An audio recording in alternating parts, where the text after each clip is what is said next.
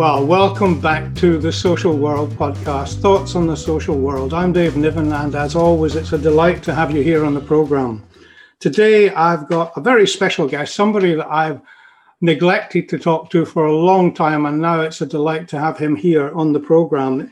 This is Peter Wanless, who's the Chief Executive of the NSPCC and has been since June 2013, but also, and more power to him, he's just received a knighthood in the 2021 New Year's Honours List. So it's Sir Peter Wanless now. Peter, congratulations on that. Many congratulations. I'm sure you deserve it thoroughly, and very much welcome to the programme. Thank you, David. That's very kind of you. And huge privilege to be here. Okay, now, you've been there in the NSPCC, as we said, since 2013. I think there can't be very many people in our world that doesn't know what the NSPCC generally is involved with, but obviously, specifically, it changes due to the circumstances of the country and the circumstances of the needs of young people and children. But research, influencing, advocacy, campaigning, I mean, they're all lifeblood of the charity. But can we just ask a little bit? I'd like to know, for your point of view, about your road to it. I mean, you've done it for 7 years, fine, okay. Yeah. But what about before that? What was the kind of the road that Peter Wanless took? Immediately before the NSPCC, I was the chief executive of what was then the Big Lottery Fund, and is now the National Lotteries Community Fund. So I had the fantastic role of being responsible for distributing hundreds of millions of pounds to charities and community groups, which sounds easier than it is, because for every one group you please, there are another 3 or 4 that you're turning down. So I had a huge kind of respect and admiration for all sorts of individuals and organisations that were achieving extraordinary things for people who deserve better. That was the great strength of the job, but it was also the weakness, because you were sort of one step removed from actually being responsible for shaping and achieving that change. And then prior to the Big Lottery Fund, I had been a director in government. So I'd spent the best part of 20 years at the Department for Education, latterly the Department for Children, Schools and Families, and began my life in the Treasury. I used to sort of joke. I used to joke with people that my heart's in the Treasury. But that was civil servant to begin with, but increasingly gravitating towards children's issues, and that really from a career which was grounded in the kind of excitement and interest of politics and the game of policy making. As I became a father, and as I got closer to children's issues, increasingly passionate and concerned about the lives and the livelihoods and well-being of children. So my journey really, I suppose, was from policy into policy affecting children, out into engaging with charities and community groups. And from there, when there was the opportunity to apply to run the NSPCC, that really sort of brought everything together. So it feels quite logical in retrospect. At the time, I was really, like a lot of people, just, having fun, doing jobs that I enjoyed, working with people that I admired and respected. So, apart from, what was it, like a slow absorption of awareness, if you like, in terms of the lot of disadvantaged children in society and what happened to them, or was there any kind of particular road to Damascus?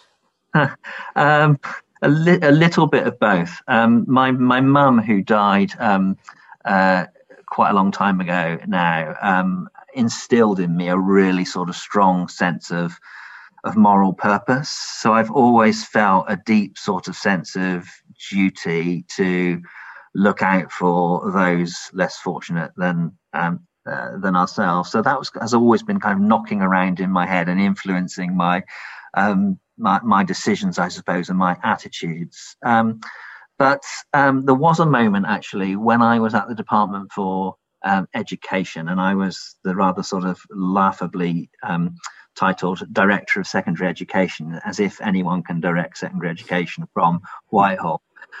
And I went out to see a group who were being funded by a philanthropist in a school in North London to deliver public speaking skills to big black lads. And they loved this group. Actually, they weren't really coming to school, but they would come in after school to enjoy these public speaking lessons. And I thought this was a revelation. It was really sort of inspirational learning, which they were enjoying. It was channeling their sort of sense of social justice and kind of aggression and physical presence into something really powerful and positive, teaching them a skill which actually was great in and of itself, because it was kind of motivating them to engage with one another and to learn something, but also in employability terms had some value as well. And it was a bit of a kind of setup, really. And they sort of begged me to use some money from the Department for Education to keep this club running. And it did have great value. At the time, I was responsible for the delivery target to get very many more children 5 or more good GCSEs, including English and maths. And we had skewed lots of the money towards those achievements. And I still think, when resources are scarce, you need to have a set of priorities. And there's nothing more important than the fundamentals of English and maths. And yet, if you can't get the kids into the school to sit in English and maths lessons, there really is a problem. And unfortunately, I couldn't find a way of finding a grant, even in the ethnic minority achievement grant terms and conditions at that time, to support this group. Whereas the lottery was all about starting with the context, the issues, the challenges, the opportunities that people and families were facing, and then designing the funding from there. So if there was a kind of moment, it probably was that one where I felt this shows that if you really know and understand and start with the context and the motivations of children and young people themselves and the lives they lead and what matters to them, you create rather different opportunities than when you drive them from the centre. And there's a place for both, but I became increasingly fascinated by that kind of community engagement, involvement, voice of children and young people stuff. And that's what led me into the lottery and then subsequently into the NSPCC. No, it sounds like an appropriate trigger, if you like. I mean, there are moments like that, it sticks in your mind. If it wasn't important, it wouldn't have stuck in your mind. I think as far as the NSPCC is concerned, though, you've got such a broad base, it seems to me, if you like, outside looking in, that it must be difficult sort of constantly prioritizing and reprioritizing, in fact, in terms of all the different fronts that you take responsibility for kind of engaging with. Is that a fair assumption? Definitely. The hardest question, I think, is making the choices about where to prioritize and focus attention. One of the great strengths, I think, of the NSPCC is the sharpness of our mission. So the purpose of the charity since 1884 has been to prevent cruelty to children. So we are really focused on abuse and neglect. And there are so many and varied ways in which actions can be taken or issues might be associated with the general kind of well-being of children. And the NSPCC brand is so kind of visible that pretty much, every day I'm asked to sign some letter or get involved with some campaign or other in order to make things better for children than would otherwise be the case. And it's a really important discipline to be focused at the charity on how can we make the most distinct contribution we can as the NSPCC to the prevention of cruelty to children, with a particular focus on that issues of abuse and neglect. And I think, my Treasury background draws me to be as sharp as I possibly can on this, because for years I was in a government department that was receiving letter after letter and claim after claim and concern after concern about you need to do this, you need to do that, you need to do the other. And I don't think it's enough if it becomes children's charity says make things better for children, or children's charity says give more money to children's issues. That's, of course, that is what we think, but that's not, to my mind, how you achieve palpable, measurable change in the short to medium term. So we really need to focus on where we can make the most distinct difference. So, for example, over the period at NSPCC, we've placed a huge priority on the safety and well-being of children in the online world, and drawn this really sharp distinction between how the fundamentals of child protection are designed into the offline world in a way that is pretty much absent from online services. And we're still fighting that battle. It's a great achievement. I think government is now going to legislate to introduce a regulator with real powers to protect children online and to design that duty of care. And there's still a great deal to play, but that is a transformational change, that by focusing on a particular issue or theme and battling away and placing it in the context and the language of child protection, we are helping, I think, to make a distinct and measurable difference. No, I mean, and more power to your elbow there, but I mean, I couldn't agree more with you that it's an enormity of a task now that the internet is so dominant, and that the offenders are so multiple, and that children are so vulnerable. And I mean, we'll talk about it in a sec, but I imagine during the pandemic, obviously, we all agree that the vulnerability has increased, and that must be an enormous worry to frontline staff. I mean, maybe we can move on to that and talk about now, because I listened recently to some words that you were saying about what the current priorities were, if you like. And if I remember rightly, there were three that you put forward were broad brush: supporting young people, supporting yourselves, the staff, and then making sure that you tried to maintain the financial base for the charity, because it's you rely so much, I think it's about 90% on voluntary donations. Yeah. So, I mean, effectively, is that still maintains your immediate priorities? Is that fair? Yes, absolutely. In fact, the first meeting back with the leadership group last week, I was reiterating those three themes. I think they've served us well, and they've served us well in that order. So we must be the best we possibly can for children and young people. And at a time when we've gone into this third significant lockdown, there are many more children out of sight, out of reach, and out of mind compared with normal circumstances. And we all know that when children aren't seen, aren't heard, don't have the ability to speak up, that heightens the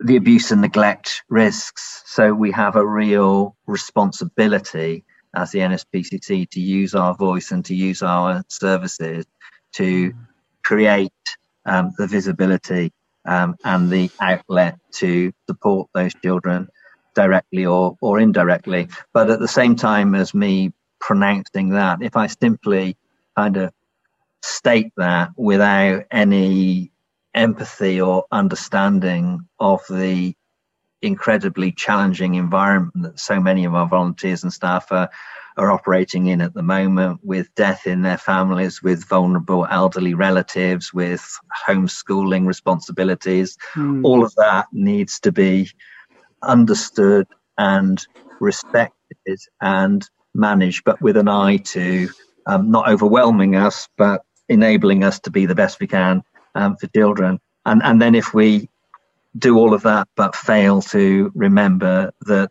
if we don't raise funds to support our work, we won't be here anymore, that is a significant problem too. And like all sorts of organisations, we are operating in a really challenged financial environment. So while it's been extraordinary to see the imagination and the passion and the dedication people have shown both to raise funds and to donate funds and to donate time to the work that we're seeking to deliver as a charity, it is relentless.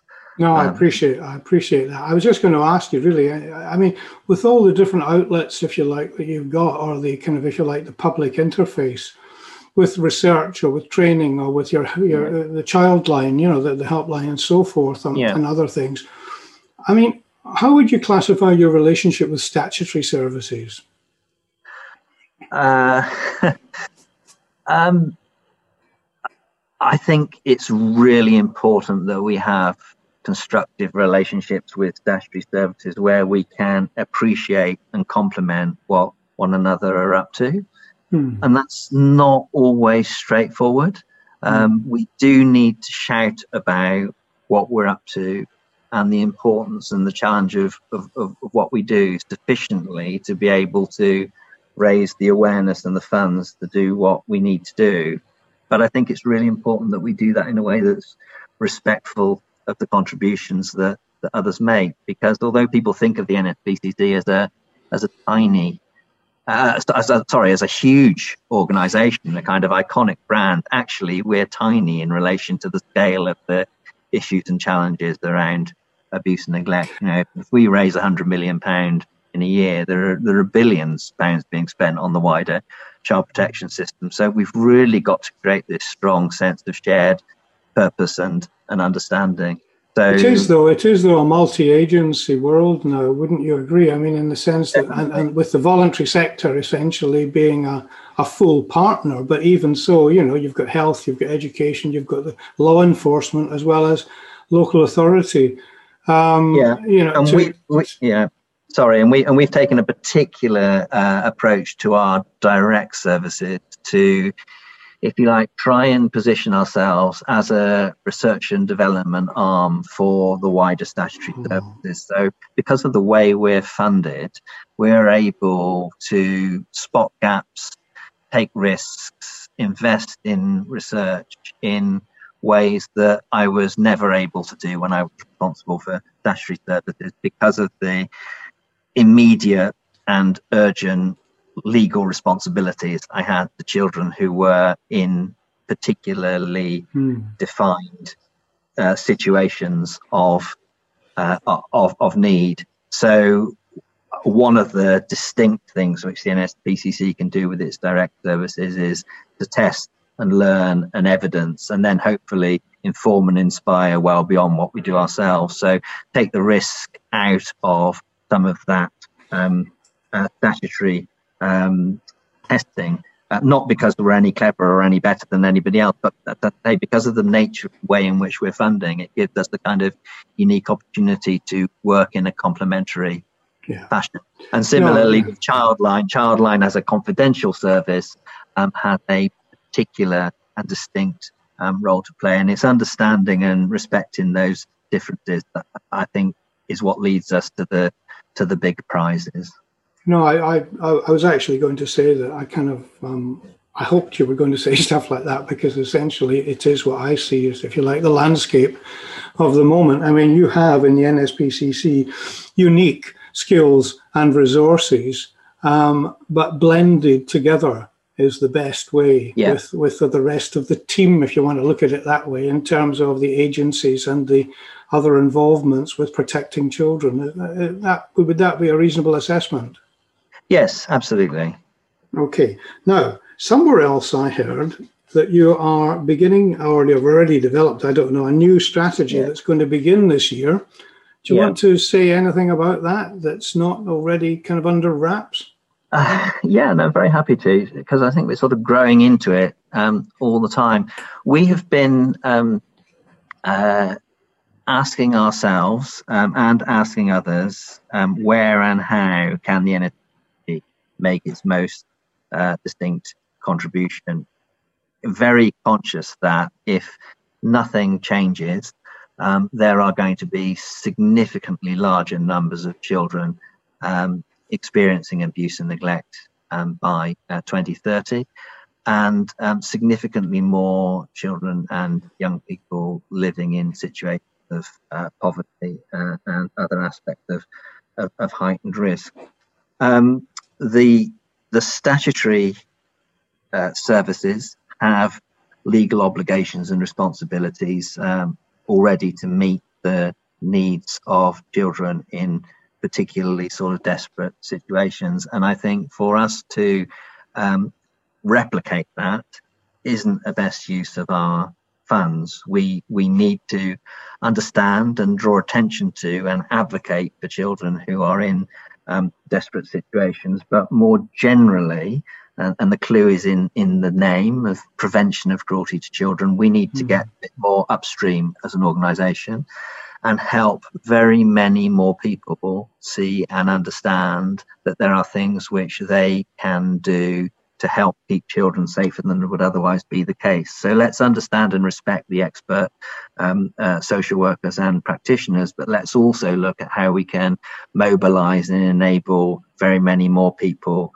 to play a part in keeping children safe. So the underwear rule, Pantsaurus, and all the work we've done there to try and help parents and families have straightforward conversations with their children about how to stay safe from sexual abuse without mentioning the word sex or without mentioning the word abuse is one kind of example, I think, of where the NSPCC can encourage and enable some of the kind of heavy lifting around prevention that gets well beyond the expert services. And similarly, our Speak Out, Stay Safe service, which is now in normal times in over 90% of primary schools, introducing young people to the notion of trusted adults and what to do if you have a worry or a concern. And if there isn't a trusted adult in your life, then Childline is there at the kind of fail-safe to support you. So one important theme of the strategy will be this democratization, this opening up of keeping children safe. So I hope many, many more people will say, yes, that's a really important issue. That's something I understand and appreciate, and I can play a part in relation to the children in my life and my community. Well, that's interestingly enough somewhere where I found I've came across a bit of an overlap in work that I've been doing as well with yourselves. I mean, on a slightly light-hearted note, did you ever think when you were at school that you would ever have any use for Venn diagrams? I didn't. But then if you look at where it overlaps, I've been working with a children's author for the last sort of 3 or 4 years. We put conferences on together, Christina Gabitas. Oh, yes. And Christina is now part of your advisory council or whatever in terms of the books that she's written for primary school children in terms of keeping safe.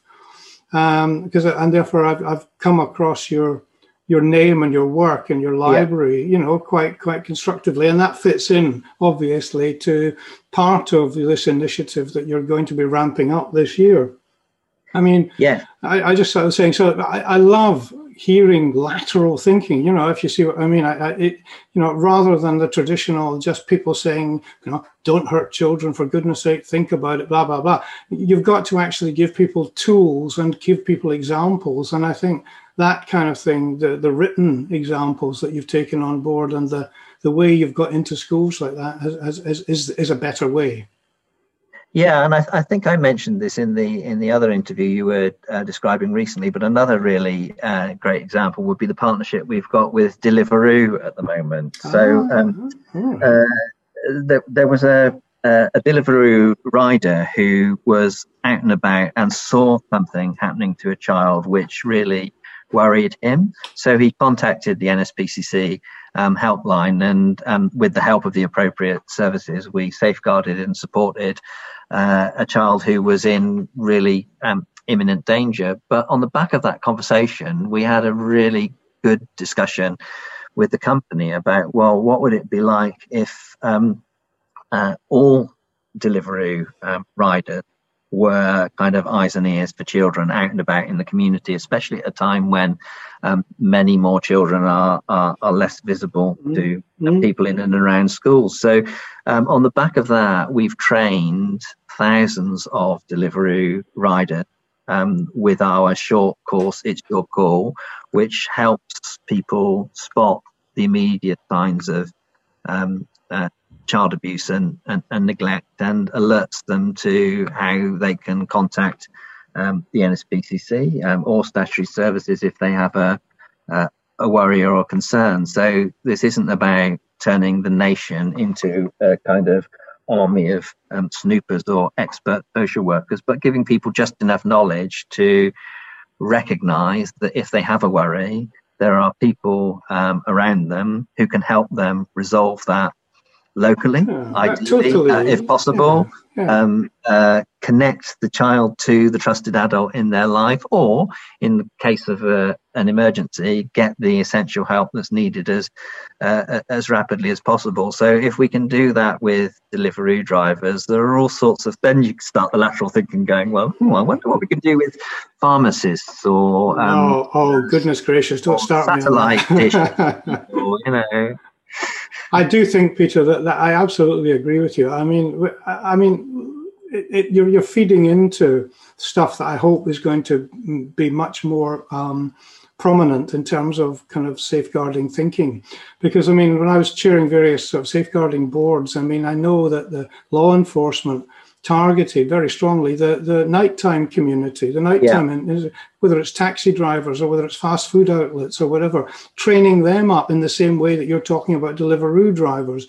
Or, you know, I mean, it's a community responsibility, the safety of our children. I've got no problem with that whatsoever. But look, we've got not a huge amount of time left. Can I just bring in a couple of more subjects just to see what your thinking is, please? I mean, I know one of the things that you were particularly focused on was early years. And in the past, I've been very privileged to do a couple of conferences with Tessa Jowell, who, of course, did the Sure Start setup. And, you know, about the first 1,000 years of a child's life and the absolute crucial prominence of that. You know, these first, from conception through to age 2, and effectively how important it is, whether it's the toxic trio of mental health, drugs, drink, alcohol, domestic violence, whatever, on the parent during that time, and the impact on the child for the rest of their lives or whatever. But do you find any more traction, if you like, within statutory and governmental authorities for actually reinvigorating the importance of that? Gosh, yes, there's lots to reflect on there. I think that tiny babies were regrettably forgotten relative to a number of other really important audiences in lockdown first time round. And I think that has been recognised and understood. You know, the way in which health visiting was hollowed out as an easy saving while people raced towards dealing with the COVID emergency was a false economy. So that is a kind of negative, which I think I sense there's a real kind of understanding in government that needs to be better. We've got Andrea Leadsom in her 1,000-day review going on, which I think is an opportunity, again, in a kind of cross-party way to build on the importance of this issue. Actually, one of the most fascinating things that we're involved in at the NSPCC is the Better Start programme, which I helped design back in the day when it was the Big Lottery Fund, and then the NSPCC leads one of 5 partnerships across the country that is looking at how you design services around the needs of tiny children and their families, as opposed to delivering them down functional silos. And the NSPCC chairs Blackpool Better Start in Blackpool. And that is a really interesting example of cross-functional working, where the governance is designed to take decisions in the best interest of the children and the families. And I chair the board, but we have the leader of Blackpool Council, we have the NHS, we have key businesses and community groups across the town, all working together to design services around needs and well-being of children. So I think, there's an increasing acknowledgement that these early years are really important, and there's some quite fascinating policy experiments underway, of which, you know, Blackpool Better Start is one, that I think we have a real chance to build on. Okay. Well, look, I mean, we're nearly at the end, but I wouldn't be right if I didn't ask you to sort of say that for all the people that listen to us, whether it's the voluntary sector, the statutory sector, here, abroad, wherever, I mean, the pandemic is still raging, if you like, within communities and causing all the issues that we've talked about in terms of actual vulnerability of children, young people and their carers. What message would you give out to, well, not just your own volunteers, of course, but other people who are thinking of volunteering, and messages to, if you like, colleagues in the statutory services who are possibly listening to this as well? I mean, and it's not, unfortunately, just a UK matter. So, I mean, I think we have got an international audience as well. But to be quite frank with you, and some of the podcasts that I've been doing recently, the similarities are frightening. Would you like to just sort of say how you see things and how you would encourage people to come forward if that's indeed what you'd like to do? Yeah. Well, you know, I am in awe of the remarkable work which so many volunteers and staff have done to be there for children in these incredibly challenged times. And it's remarkable the pace at which really skilled people and well-motivated people have used their talents to reinvent the ways in which they are seeking to be there for children and young people through this time. And we've had rounds of applause for NHS workers, rightly. There are incredible people who've been, as I say, doing great stuff with children and young people and banging the drum for the critical importance of ensuring that young people are not defined by COVID, but are the people who lived through an exceptional period and learnt from it and were supported from it and came out the other side, not defined by a trauma, but supported to understand, you know, an exceptional experience which helped them lead further and better enriched lives into the future. So my message really is one of thanks and admiration for people working with children and volunteering to support children, and anything that I can do to continue to draw attention to the vital need to hear from children and young people and understand and respect and appreciate how things are feeling to them at the present time. I'll continue to do that. My worry is, you know, last time round there was rather too much of adults, you know, shouting at one another over the heads of children rather than engaging and involving children in what was really happening to them so they could make good sense of it. All right. Well, look, Peter, it's been a real pleasure talking to you. I mean, I'm sure we could double the time and maybe if in the not too distant future, perhaps we can have another session because, this is not, unfortunately, a sort of a quick fix that's going to happen. But I really do appreciate you spending the time, and thank you very much, Sir Peter Wanless, for being on the programme and for giving us your thoughts. So thank you very much again. Thanks, David. It's a pleasure.